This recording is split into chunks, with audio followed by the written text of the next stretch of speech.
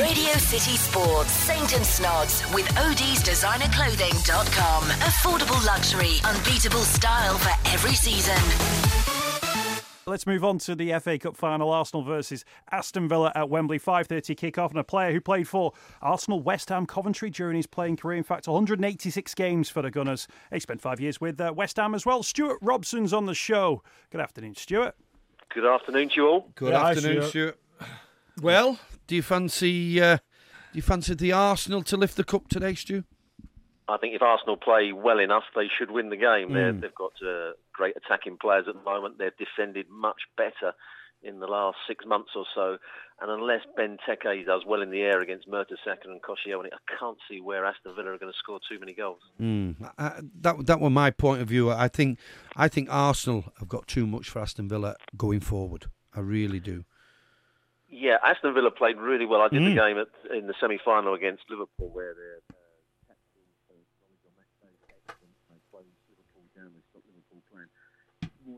He's gone in a tunnel. There we go. He's still there, Stuart, but we can't quite make him out. Are we back? We back with him? Is he going through the tunnel? He must have been at the airport with Sharpie. Are you there, Stuart? I'm still here. Loud and clear. So you were just saying, Stuart, I mean, Arsenal going forward, you know, if you deal with a Cazorla, you're suddenly having to deal with Sanchez. If you concentrate on him, maybe you've got a Walcott coming off the bench, a Giroud starting up front as well. There's goals every sort of aspect to that pitch. Ramsey, Wilshere, take your pick. Yeah, Arsenal got good attributes going forward, different attributes as well. As you said, Giroud can score when balls come into the box. He can get across near post, across defenders. You've got Sanchez who can run with the ball. You've got Ramsey who can pass his way in. You know, you've got goals all over the pitch for Arsenal. But if Aston Villa play at their very best and catch Arsenal on the break, and that's where Arsenal have a problem. Sometimes that they don't switch on when they lose possession. They're slow when they lose that initial possession and can be counter-attacked quickly, and that's exactly what Aston Villa have to do. Because take nothing away from Villa semi-final, I know Saint and all the Liverpool fans over here thought that they were going to win. I thought Liverpool were too strong for Aston Villa, but they certainly surprised me with the performance against Liverpool in that semi-final, Stu. Oh, they were brilliant. I was at the game and cleverly had a really big job on his hand. He was playing on the right-hand side of sort of a trio in that central midfield. At times he had to go and close the third centre-half for Liverpool when they were playing with a back three. Then he had to go out and close the wing-back down. Then he had to go and cut inside and deal with a midfield player. But everybody did their job superbly. I was really impressed with their tactical understanding on that day, something I didn't really associate with Tim Sherwood from his Tottenham days. Well, I'll tell him what you just said there. Just on about a couple of players that Arsenal that I think will influence the game. Sanchez has had a fantastic first season at Arsenal, but we're just talking about the boy Cazorla as well. How influential is he towards our Arsenal play? Yeah, I mean he's very influential because he's the passer. He's done a good job for Arsenal this season because you'd never have said about him last year being one of two holding midfield players or a player that's going to sit alongside, as it has been recently, Coquelin, because his defensive qualities were really poor last year. He was one player that, you know, if people ran off of him or ran beyond him, he wasn't chasing them back. He didn't really look as though he had much pace when he was defending. This season, his defending's been much better. He's been more disciplined, but his quality on the ball, when people try and close him down and make Arsenal play down one side of the field, he's the one that can turn and twist away from a challenge and switch the play so quickly.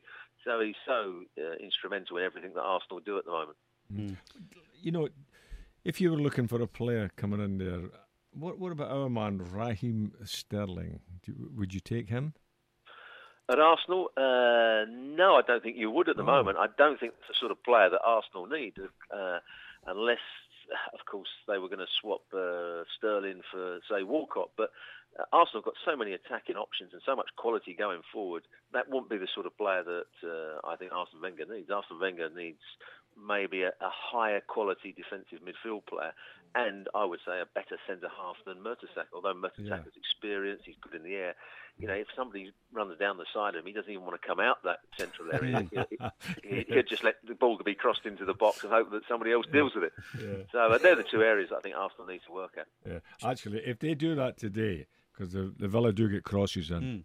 The big boy. Yeah, they've got the big boy up there, the Benteke, and you know, get balls into him. And as you say, if the defence is not that clever, central defence of the Arsenal, that's when they could get caught out. Stuart, is this absolutely. Is this a potentially a title-winning Arsenal side? You mentioned there the need for a defensive midfielder. Since Vieira left, Gilberto was sort of bombed out fairly sharpish, wasn't he? Flamini's obviously not the man. Coquelin may be, but he maybe doesn't win you titles. Are they only one or two players away from winning the title? I don't just think it's about players, and the guys would know. I played in the 80s. Liverpool were not only the best attacking team, they were the best defensive team in the late 70s, early 80s. And then Everton, when Ian Snods was playing, they were the best team. When Peter Reid and Snods and all those players were closing you down. Arsenal haven't got that mentality to be a great side and a title-winning side, and that's why Chelsea won it this year. They get the balance right between the attacking side of the game and the defensive side of the game. I'm not sure Arsene Wenger has it in his mindset to make Arsenal good defence. He doesn't. I'm not sure he knows how to make them good defensively. Interesting that. But out of the two, Stu, Walcott or Oxlade-Chamberlain, I thought when they both burst on the scene, I thought this Oxlade-Chamberlain is going to be an unbelievable player, but he doesn't seem to have kicked on a little bit. There's been a problem. He's had injuries. Yeah, You're absolutely right. Oxlade-Chamberlain is a much, much better footballer than Theo Walcott. I've watched Theo Walcott for many years now. Now, while he's got great pace and he's improved his finishing, he still, in my view, doesn't understand the game. He makes the wrong runs. He's not good in tight areas. He's not good with his back to goal. But he's still got that pace. Oxlade-Chamberlain's got it all, but he's been injured. And I think he's been played out of position too many times at Arsenal. They ask him to play out wide because really he's a central midfielder or a central player. He's been asked to play out wide, then he goes to the left, then he goes into central midfield. He has a couple of good games in central midfield, then he's put back out on the right again. So he's never fallen into any sort of routine where you can get the best out of it. He could be a top-class player, Oxlade-Chamberlain. Totally agree with you. I honestly thought when he first came, I thought, what a player this boy is going to be. Stuart, if they lack anything, do they lack leaders on the pitch? I think they probably lack leaders on the field, and I know I'm a big critic of Arsenal. I think they lack a leader off the field. When things are going badly, and you can recall games recently or over the last couple of years. Remember that game at Liverpool where they were 3 or 4 down at half time, the game where they were down against Everton, they were down against lots of teams, Borussia Dortmund, they were totally outplayed this season, Monaco at home where they were totally outplayed. When they're looking for somebody, when things are going wrong and they look along to the side of the pitch, Arsene Wenger then goes hiding. He'll drop his head into his hands, and he just doesn't see the game. Whereas other managers would be trying to certainly give some information. They'd be trying to reorganise. He doesn't do so. He only comes out when Arsenal are winning. When they're losing, he goes back in the dugout and almost hides away. So I think they're lacking a real leader when things are going badly. And he hasn't done badly, you've got to say, over the years. A few trophies have arrived there at Highbury. Yeah, when things are going well, they go well. But when things go badly, as they have done on numerous occasions in one-off games, that's been the problem. If you look at Arsenal over a course of the season, they have lots of good games, and then they have disasters. The best teams don't have disasters.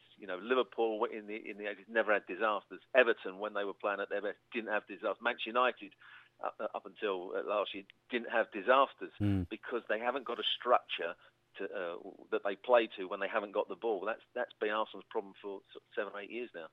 Stuart, can I ask you a question or about West Ham? Of course, I think the game against Newcastle finished at 4:45. By 4:46, they'd issued a statement saying that Sam Allardyce was sort of being bombed out. For all the world, though, Stuart, with this new stadium on the horizon after next season, you'd just keep him there, wouldn't you, for one more season? And just say, sit tight, keep us in the league, don't mess around, 12th will do, 13th will do, as long as we're at the party for the big money coming in, and then obviously the new stadium kicking in. Yeah, I'm not quite sure what went on between Sam Allardyce and the board. There was obviously not too much love lost between. It never came out that they weren't getting on, but I don't think they were getting on. The board was starting to knock back Sam Allardyce. Sam Allardyce was, I think, becoming a bit stubborn with what they were asking him to do. I think it was all going pear-shaped, and I don't think it was. There was an atmosphere around the ground about the fans didn't want Sam Allardyce. Sam Allardyce became more and more obstinate about the way he was going to play and all that sort of stuff. So, yes, in some ways you're right. You know, he did a good job keeping them in the Premier League, keeping them 10th, 11th, 12th. But you could just sense in and around the ground on match days, things were starting to go wrong.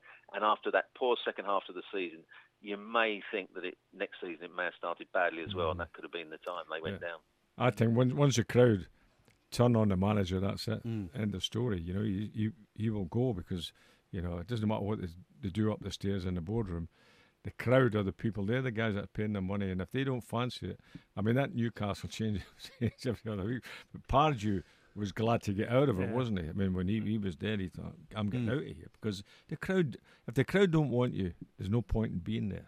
Well, West Ham fans weren't particular Pardew fans when he was there either. I mean, the names that were being linked with West Ham, Stuart, were Rafa Benitez and Jurgen Klopp and all sorts. Suddenly Slaven Bilic's names get thrown in, and that seems a little bit more realistic. What is it that West Ham fans are expecting from their manager? Because they talk about this West Ham style of play now, but there's a generation that have come through that have never seen West Ham do anything. Absolutely right, and they wanted Gianfranco Zola, didn't they? And that didn't last too long either. You know, he played some lovely football, but they didn't get anywhere. You know, when they were defending. So they've got a problem, West Ham. They want players. They want to see teams that play lovely attacking football. They want to see teams that are high up the table. But they've got to get a manager that can combine the two. And I'm not sure at the moment they're realistic in who they're trying to get. Slaven Bilic, I think, would do a good job. We've seen him tactically be very good for Croatia when he was manager of them. I've seen him do very well Besiktas in recent times. You know, I thought they were excellent at the Emirates earlier in the season. I saw them against Tottenham a couple of times. So if Slaven Bilic came to West Ham, I think he would provide the sort of football and the tactical understanding that the West Ham fans are looking for. But you know, West Ham are never going to be a top half side at the moment. Finally then, Stu, prediction for today's game, please. I think Arsenal will win, but it's going to be tight. I think there'll be a few scares along the way. It may just be an Arsenal win by 2-1. 2-1 Arsenal win. Stu, thanks for your time. Really appreciate it. Absolute pleasure. Cheers, Stu. Yeah, thank you. Stuart Robson joining us on Saint and Snods. Fanatical about football, this is Saint and Snods on Radio City and City Talk.